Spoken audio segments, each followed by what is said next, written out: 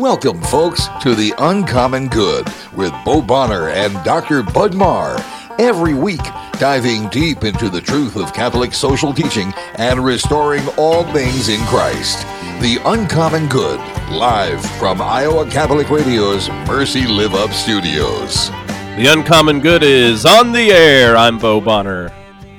This is Chris Kringle. No, it's Bud Marr. You had me faked out.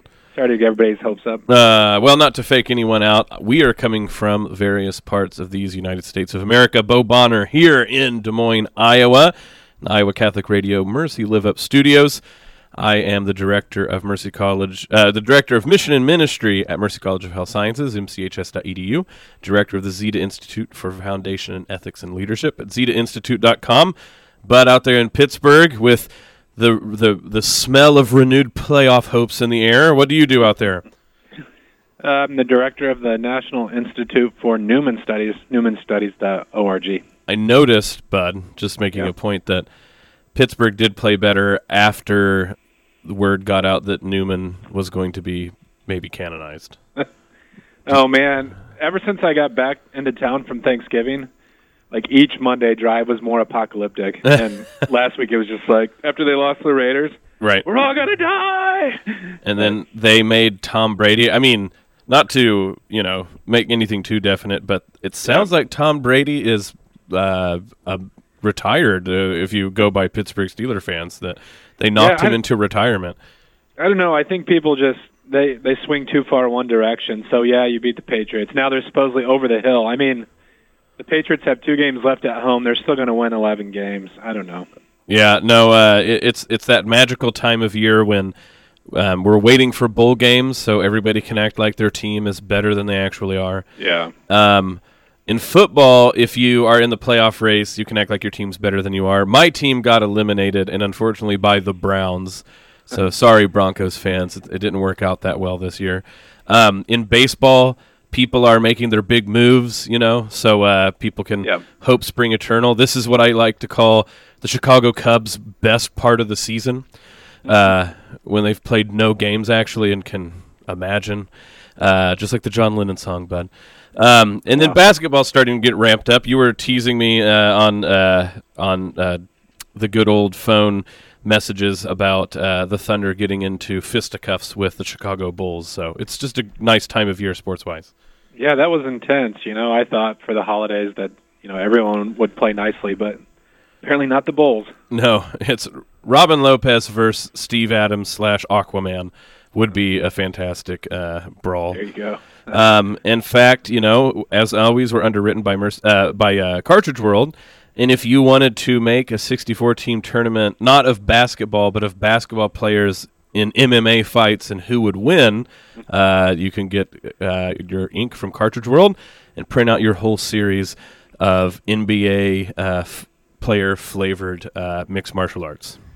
Well, Bo, now that I co-host the radio show, my ear's more attuned when I listen to the radio to how, guys do things, Right. And here in Pittsburgh, there's a sports talk show where the guy recommends, a window business and then says, tell him Colin Dunlap sent you.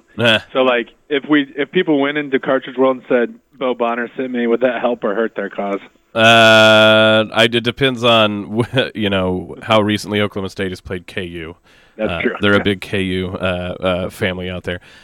Also, as always, brought to you by Mercy College of Health Sciences. We just wrapped up with a semester, all the grades in, all of our information in. Bud and I can tell you that one of the true glories of working in academia is people want loads of information. It's always funny, right? Because you just yourself get done being like, you kids need to get all your work in, and then it's administrators telling you to do it, and we're like, and the dog ate my data, and it's just hilarious how it turns around like that. Well, I had 40 students, and only 2 emailed me about grades, so that's a pretty decent batting average. That's yeah. It's always interesting to you get apocalyptic like those Pittsburgh Steelers fans where you're like, what are these people doing? And did they listen at all? And then when you're done, 1 or 2 students tells you how nice it was, and it's totally worth it. I feel like Ben Roethlisberger in his youth again. No, these students were angry. Oh, they just minor disputes about grading, but all's well that ends well. They were the LeVar Bells or Antonio Brown speeding down the road. We're making a lot of Pittsburgh jokes today, so your people out there really need to feel the love. That's right. Well, we're excited about our guest this morning, Father George Elliot. He's a priest in Texas. We won't hold that against him. Nah. No, but he's founded Catholic Cast Media, CAST. I have to ask him if that's an acronym. And he's doing some great work on evangelization. But the book that Father Elliot recently wrote is called Discernment, Do's and Don'ts. I was reading that this week, and it's got a lot of practical advice, but it's also rooted in some great theologians like St. Therese, St. Thomas Aquinas, St. Francis de Sales. So there's a lot of good stuff packed in there. Yeah, we just had the fruit of a discernment here in the Diocese of Des Moines. Father Ryan Andrew, who only a few days ago was Deacon Ryan. So Father Ryan, tip our hat here at the Uncommon Good, just was ordained a priest. And the idea of how long discernment roots itself in an individual's life, but how much it really is a communal thing as well. To see all the different people that were at his ordination, you start to see the social commitment it takes to raise up priests, and how that individual becomes sort of a focus of a node of the community in a place. So it's going to be interesting. Everybody needs to make sure to stick around. I know that it will be a wonderful talk, and a good way to conclude the live shows from the Uncommon Good in 2018. We, of course, will be back next year, which is only a few weeks. But stick around for the last show for us of 2018. This is the Uncommon Good. We will be back after these messages.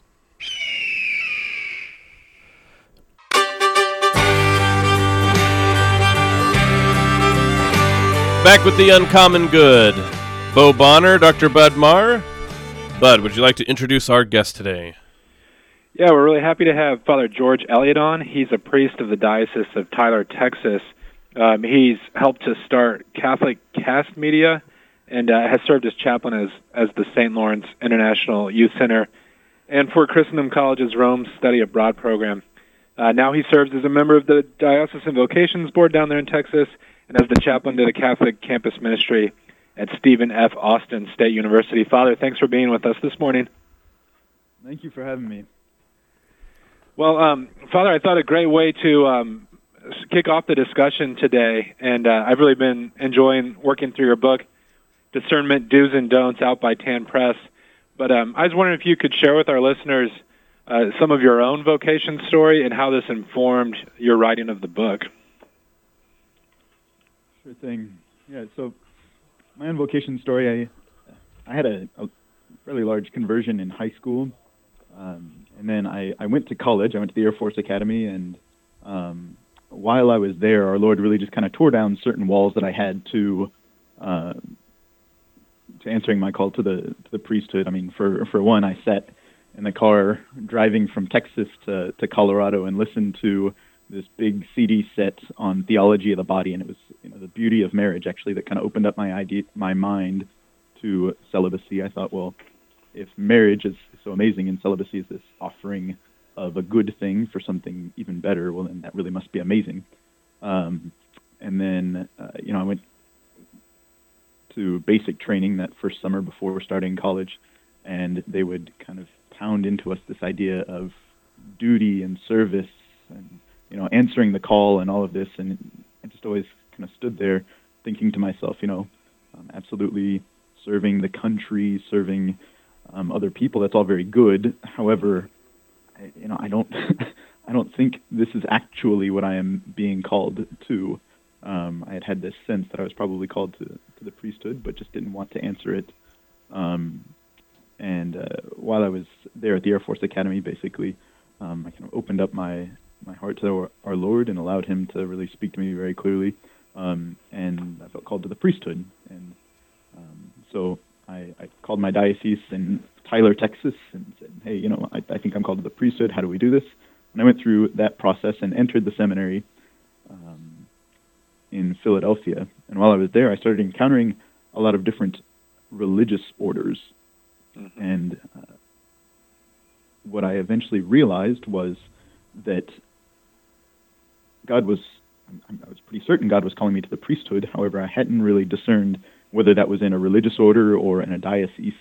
And so I kind of went into this, mid-seminary vocational crisis, where I had to have this sit down with my bishop and say, Bishop, I think I'm pretty certain I'm called to the priesthood, but I'm not certain that I'm called to diocesan priesthood. And he was actually very generous to me and allowed me to stay in the seminary while I was going through that discernment process. But at that time, then I started reading all of these books about vocation, and I realized that either they were, very particular. So if you think you might be called to be a diocesan priest, read this book. If you think you're called to the religious life, read this book. If if you're looking for a spouse, read this book.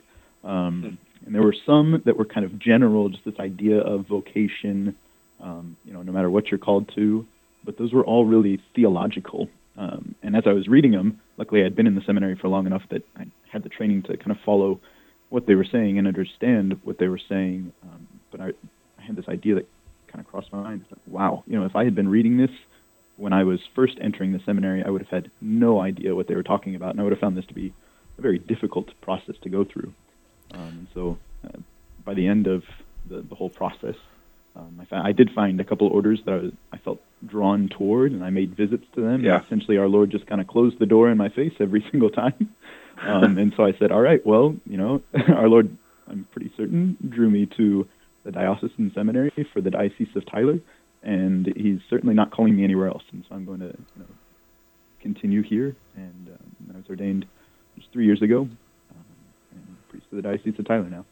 Now, Father, don't take this the wrong way. I just have a lot of Marines in my extended family, so I'm going to say this joke. Was seminary harder than Air Force Academy? No, I'm teasing.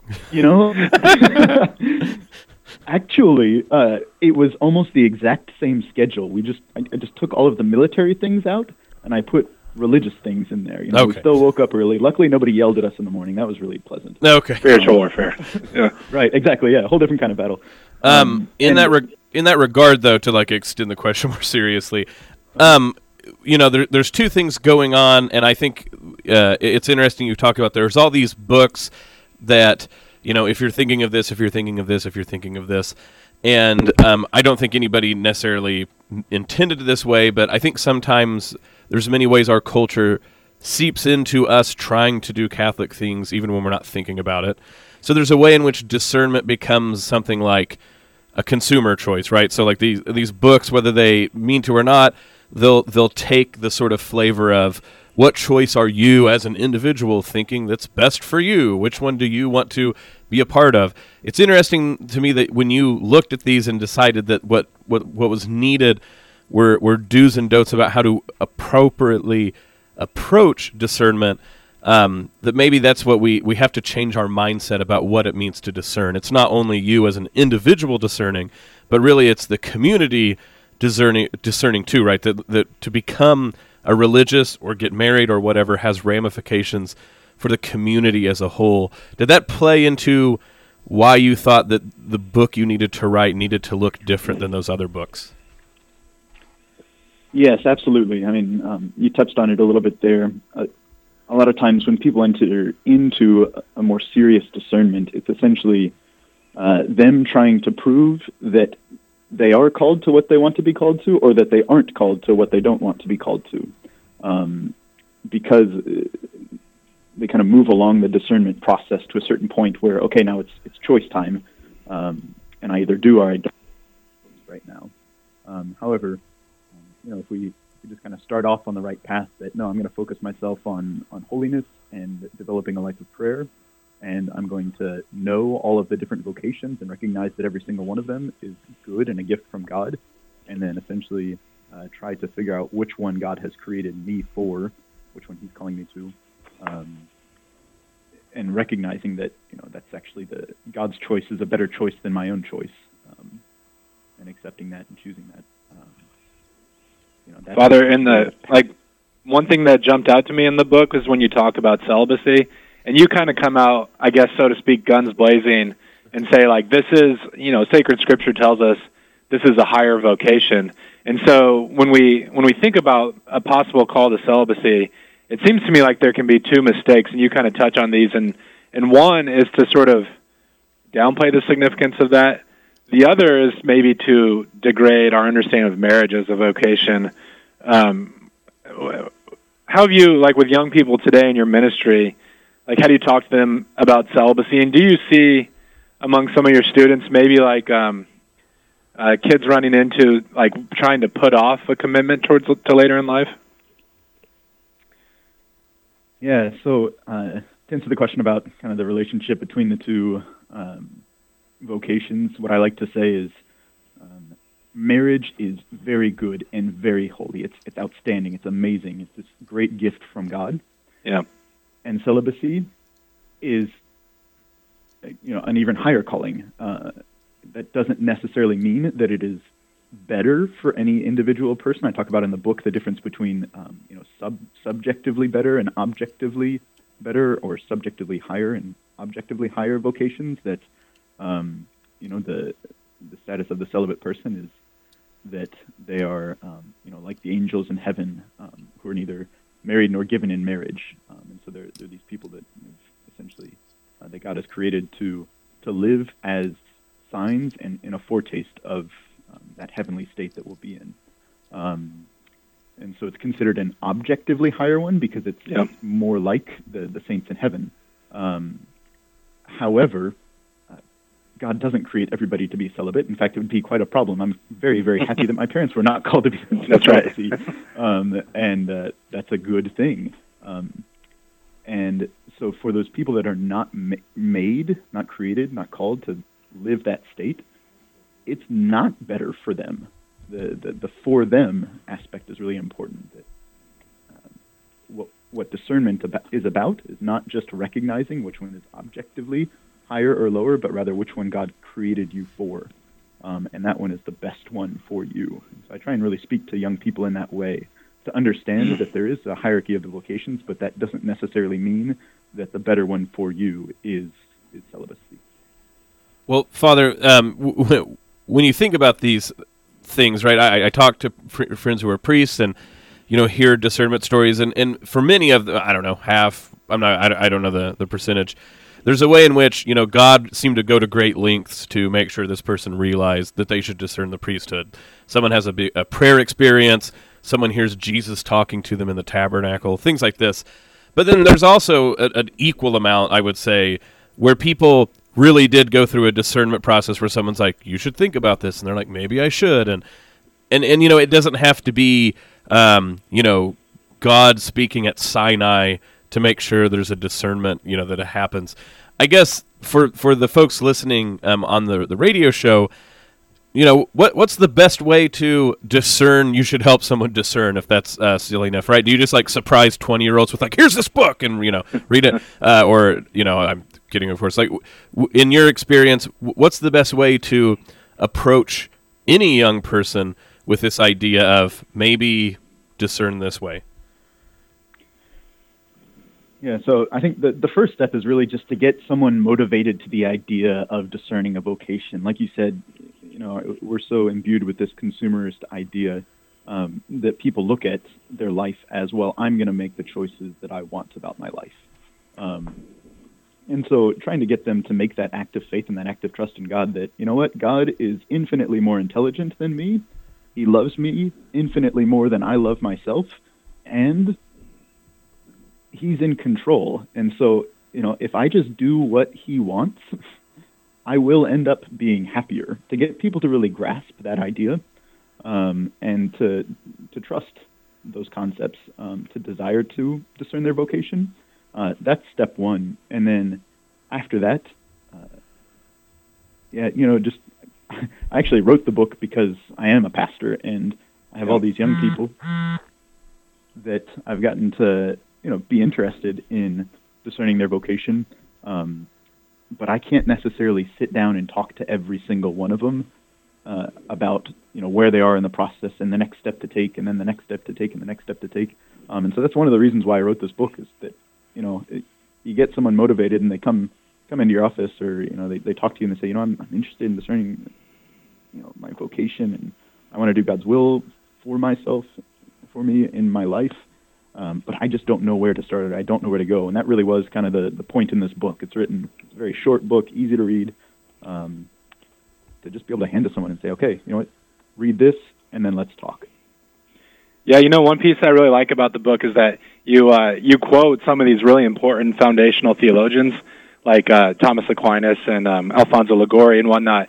We also have these very nuts and bolts stories, or just like really concrete stories of people you've known who are pursuing vocations. And one thing that jumped out to me, and I think, Father, it'd be good for our listeners to hear about this, is like you say that the call to a vocation is always a particular one. And sometimes it's just a matter, right? It seems to me that like you share some stories of young people who are like, well, I don't know what God's calling me to. But when you begin to talk about their lives, it's like, well, after the workday, I go home, and it's not that they're doing anything like immoral, but just sort of like watching Netflix, and there's kind of a way we can drift through life. But could you talk about some practical ways that you encourage like young people to hear God's voice so that they can hear that particularity? Yeah. So, first off, that concept of the vocations are particular. One thing that I encounter a lot is somebody will say, oh, well, I think I'm called to religious life, or I think I'm called to marriage.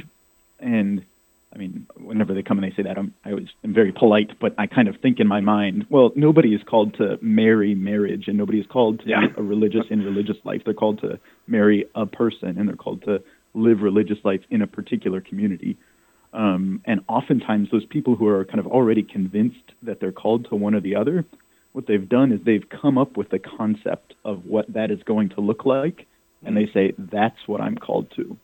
And I can't tell you how many times I've been working with young people, and they'll be all convinced about this, vocation that they're called to live, and they're just looking for this, the spouse that fits this ideal situation that they have in their mind, or this religious order that's, conformed to their image and likeness almost. And they go looking around and looking around and looking around, and they're so frustrated because they can't find this thing that they have in their head. And whenever I kind of get them to slow it down a little bit, to back up, and to say, well, let's open ourselves up a little bit more to our Lord's will, and just be open to any vocation wherever He chooses to call you. It's oftentimes those people that end up flipping. And so, I mean, a classic example is a girl who is out there called to marriage. She's convinced that she's called to marriage, and she's looking for the perfect spouse, the guy that's got it all, and she just can't find him anywhere. And then, we slowly have this conversation, and it turns out that she is called to be the bride of the perfect spouse, namely Jesus Christ. And so, when she enters into that spirituality of religious life, she realizes, this is what I'm called to. Or, a similar thing, the guy's running around looking for a religious order that is, basically, it's never going to exist. And he realizes that really the community that he's desiring to pursue holiness in is not so much a group of men called to celibacy, but rather his own family that our Lord has planned for him. And so it's this idea that oftentimes we idealize or villainize certain vocations in a general way, and therefore we decide, I'm called to marriage, or I'm called to religious life, whereas actually, if we go looking for the particulars, what will happen is, I had a religious tell me that it's kind of like falling in love with someone that you just, when you're truly in tune with our Lord and doing His will, then it just appears in front of you, and you kind of say, that's it. That's my vocation. When that concrete appears. Well, Father, we're getting to the break. I the only suggestion I have is if you reprint this book, you need to have a whole chapter about how helpful it is to get injured in battle to discern your priesthood, because I think of like a multitude of saints that they were convalescing from injuries, and that's when they decided. No, I'm kidding. I was thinking of St. Ignatius. That's right. You could tie your Air Force Academy. No, I'm joking. Father, it's been great to talk to you. Where can people go if they want to find the book or find other work that you're doing in this field? on tanbooks.com, or else you can find the book on amazon.com. And then also, if you watch Catholic Cast Media, it's on all of the social media platforms, then also CatholicCastMedia.com. There will likely be some material coming out in regard to vocations in the next year or so. Well, so Catholic Cast Media it's a channel that people can find like on Facebook and Twitter, and it has different like you do videos and things like this. Exactly, yeah. So Catholic Cast Media is a Catholic film studio is essentially what it is, and we have a number of in-house initiatives that we run from there, and then also different Catholic institutions like EWTN, Ignatius Press, St. Benedict Press. Different dioceses will hire us out to create catechesis and storytelling content for them. Oh, wow. So there's a lot going on in Tyler, Texas, and I lived in Oklahoma, so we don't normally think of Tyler as, the center of the movies and the big pictures, but you guys are changing that for Catholic media, it sounds like. We're doing our best. Well, Father, we appreciate you coming on the show. And like one more, Catholic Cast Media, you can find on all of your social media channels. And then if you go to 10 Books, the do's and don'ts of discernment. Father George Elliot, thank you for coming on the show, and have a wonderful rest of Advent. Thank you for having me. God bless. All right, thanks, Father. Yep, so when we get back, we'll talk about this general idea about discernment and Advent, but also a few remarks from Bud and I before we head off on Christmas vacation. This is The Uncommon Good. We'll be back after this break.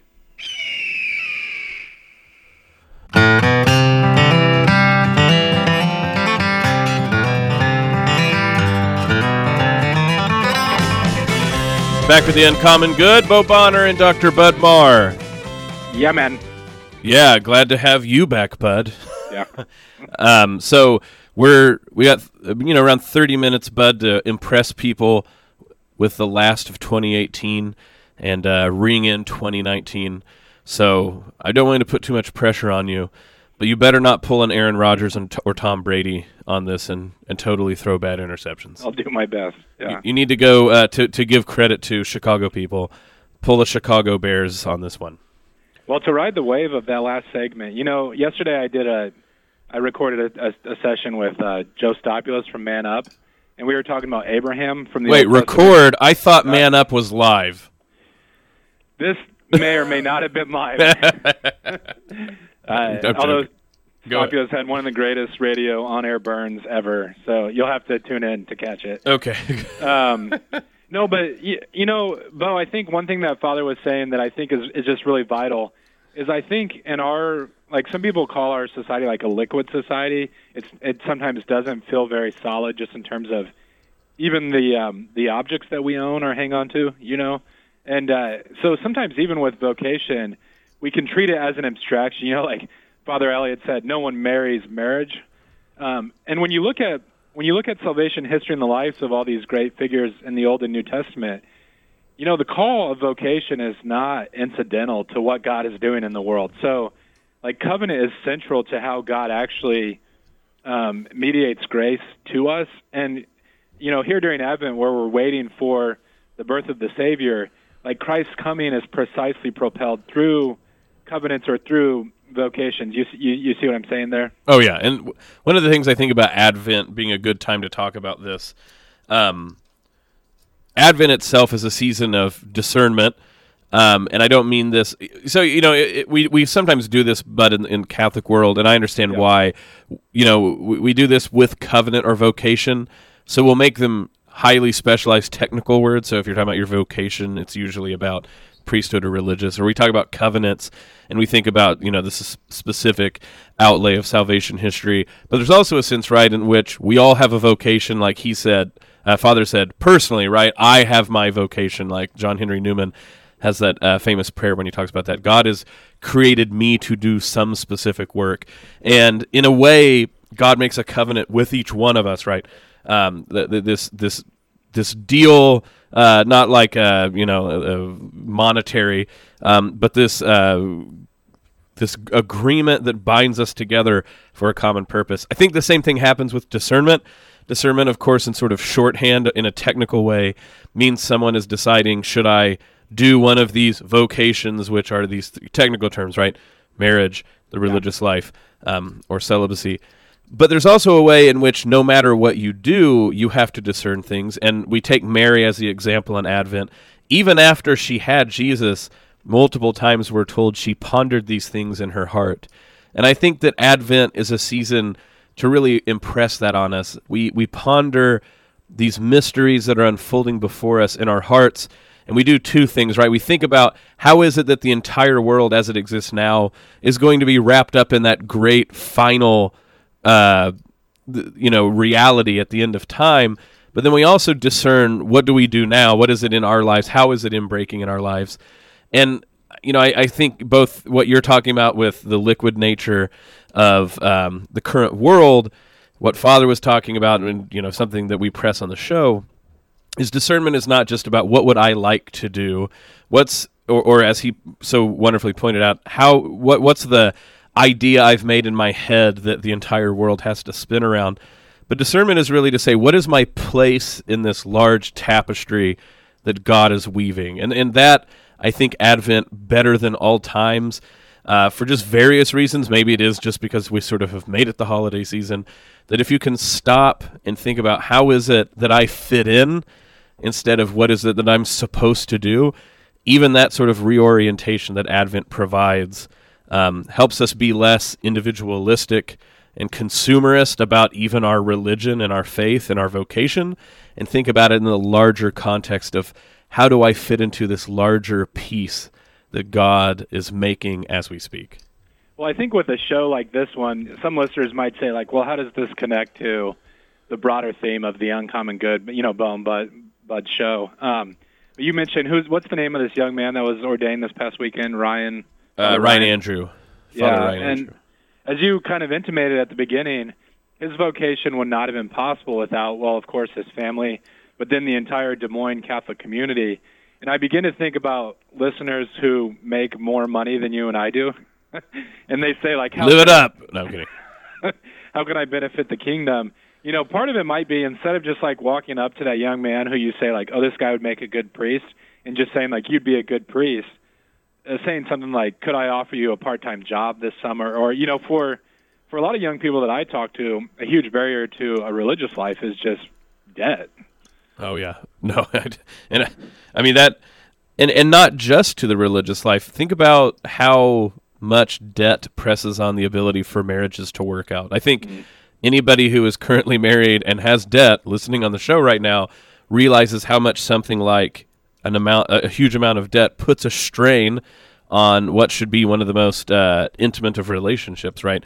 And so we think about how we order the world today and what we expect of young people, and you start to go, if you order the world in a particular way, where every young person that I know of expects by 22 to be saddled with debt in some way, that makes saying something like, I'm going to commit my life to this other person the rest of my life, difficult. And it puts a strain on all of that, right? And it's like you said, what if you want to go to seminary and, you have this debt and, like, it starts to be like, oh, do I have to stay in seminary now because of the debt? I mean, there's all these ways that we can start to say we've ordered society where it's really difficult to imagine making these sort of lifelong choices, not only because of the liquidity of society, because these kids and their video games and Facebook, but because we've created an economy, we've created a social structure, we've created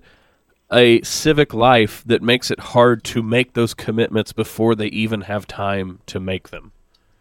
Well, when you and I taught together at Mercy College, one thing that I think struck students is how much of the history of philosophy was dominated by conversations about happiness. Right. Because when we think about a field like philosophy, a lot of people think like, oh, epistemology, or what's another big philosophical term? Well, I think sad fringe people, coffee. That's right. But staring at the wall in bed. Yes. The conversation historically started with happiness, and I think, Bo, that's where, again, thinking about, you and I had a teacher in grad school who talked about like moral vision, having like a certain kind of moral vision about the world. And if you look at television shows, or even like when we think about success in our society, and you said like if you looked up in the dictionary the term success, like whose photo would be next to it. And I think part of it for us has to come back to like having very serious conversations about what constitutes happiness. So one big idea that I've stolen from you that I use in the classroom is ruin your life well, you know? Yes. And I just think like, I don't know, for so many kids, they're worried about being unhappy, you know?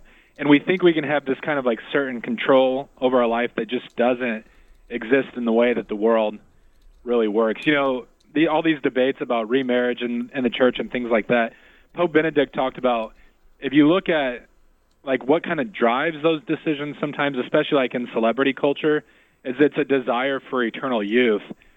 But if you look to Revelation and to the great theologians, when they say what makes us most happy, it's not the things that are upheld, like especially I think on television, that are ultimately going to do it in the end.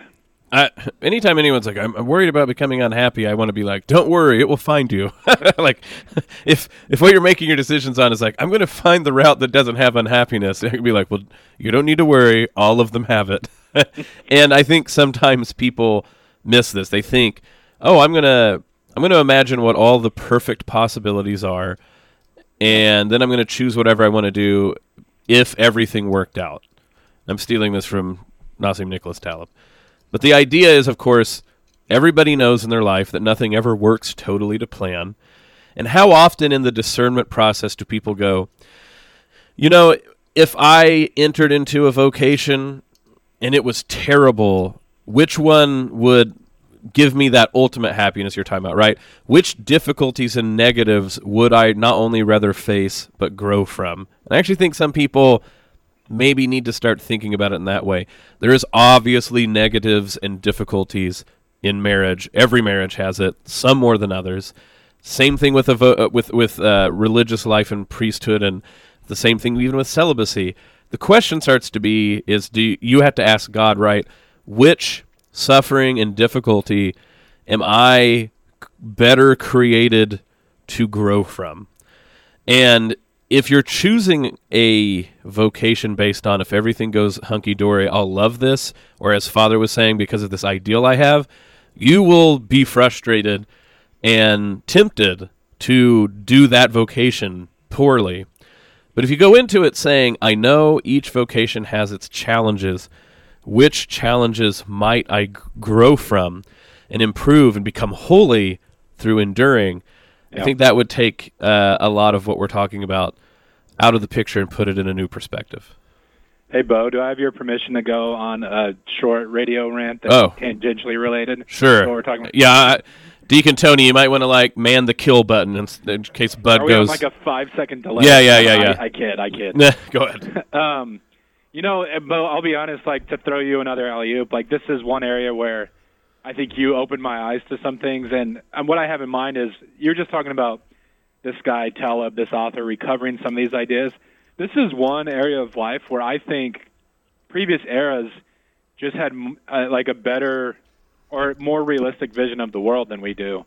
It's like when you go back to a writer like Boethius, right, and he's talking about the wheel of the wheel of fortune. Not Pat Sajak. This is before Pat Sajak. Pre-Pat Sajak. Or like even something like the way that people looked at aristocracy in the Middle Ages. You know, like there was a clearer recognition that a lot of things in life that happen to you are sort of happenstance. Like you can't control it all. But also, like the flip side of the wheel of fortune is sometimes those who seem to have it all, it's not necessarily that they're like self-made. It's just how life sort of worked out, right? But I just feel like we tend to plan our lives according to this idea that we can control these various factors, right? And I really liked what you had to say there. Is like not choosing a path on the basis of like, well, what if everything works out? But having a more realistic vision of the wheel of fortune and then trusting God's providence in the midst of that.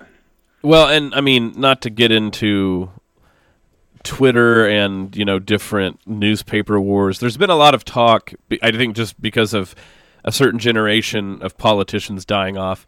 There's been a lot of questions about, like you said, aristocracies, even though they're not necessarily called meritocracies, the WASPs, people who have formally led us, all these fights. To me, the big difference between what ends up being a good leader or a bad one is someone who recognizes the obligations that being a leader has, and also that really it's not loads of fun to be a leader if you do it right. And so what a lot of people do is they game the rulers game the system, where instead of actually ruling and going through the difficulty and suffering that entails, they try to only get the benefits and offload all the risk and difficulty on their underlings. Well, that's easy enough to throw at like politicians or rulers, but hey, shots fired. You want to talk about another rant that Deacon Tony needs to demand the kill switch? I think this is the biggest problem when we have questions about why don't parents parent their kids well. I actually think we get really obsessed with the methods, and what we don't realize is a lot of us parent to feel good, right? So like all of our decisions, whether it's being like a harsh taskmaster or someone who instead is like the cool mom and dad, live and let die. The problem is when you're a parent, you rule over other people, whether you like that term or not. You have you must take care of them. You must take that leadership role.